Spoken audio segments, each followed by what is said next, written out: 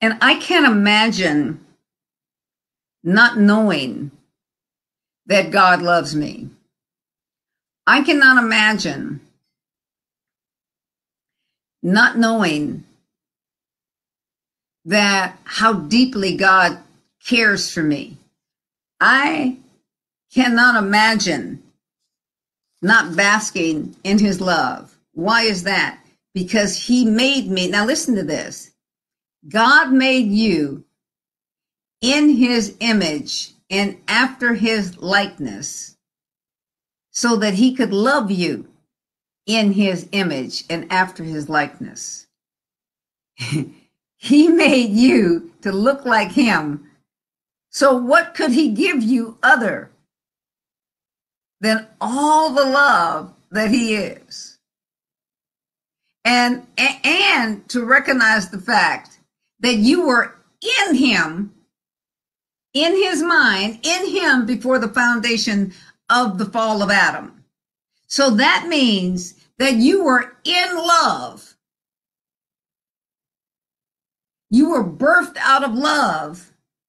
You were birthed into love. You were created into love. So, I can't imagine not knowing that God loves me. I don't think on the way, oh God, I just don't know why you love me so much because I'm such a turd. No. God, I'm made in your image and after your likeness. And I am so glad of that because it just makes me so aware of how deeply you love me. Because when you look at me, you see you. You see you. You love me. You love me so great until you sent you to redeem me, to bring me back to you so that I could recognize your love. So I'm wrapped up in love. I'm his birthday present. I'm his Christmas present. I'm wrapped up in love. I'm covered with love. I'm filled with his love. All of this is love for me. God loves me. See, and when you start to think that way, you are not sin conscious.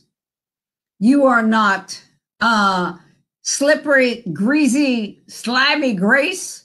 I can do anything and it really don't matter. No. Oh my God, the love of God brings my heart to repentance. It brings me to the fact that I get to repent. That means that I get to think like God in this area of my life. I get to reveal him. I get to manifest him in my life. I get to explore him. So I want you to meditate. I want you to think about that this week. I want you to just think about the fact, don't think about God. Why do you love? I love you because you look like me, because I created you to love you. That's why the devil is so pissed. That's why everything out there, the angels wondering, what is man? What is man? What is man? That you're so mindful of man. No. Say, I am loved by him.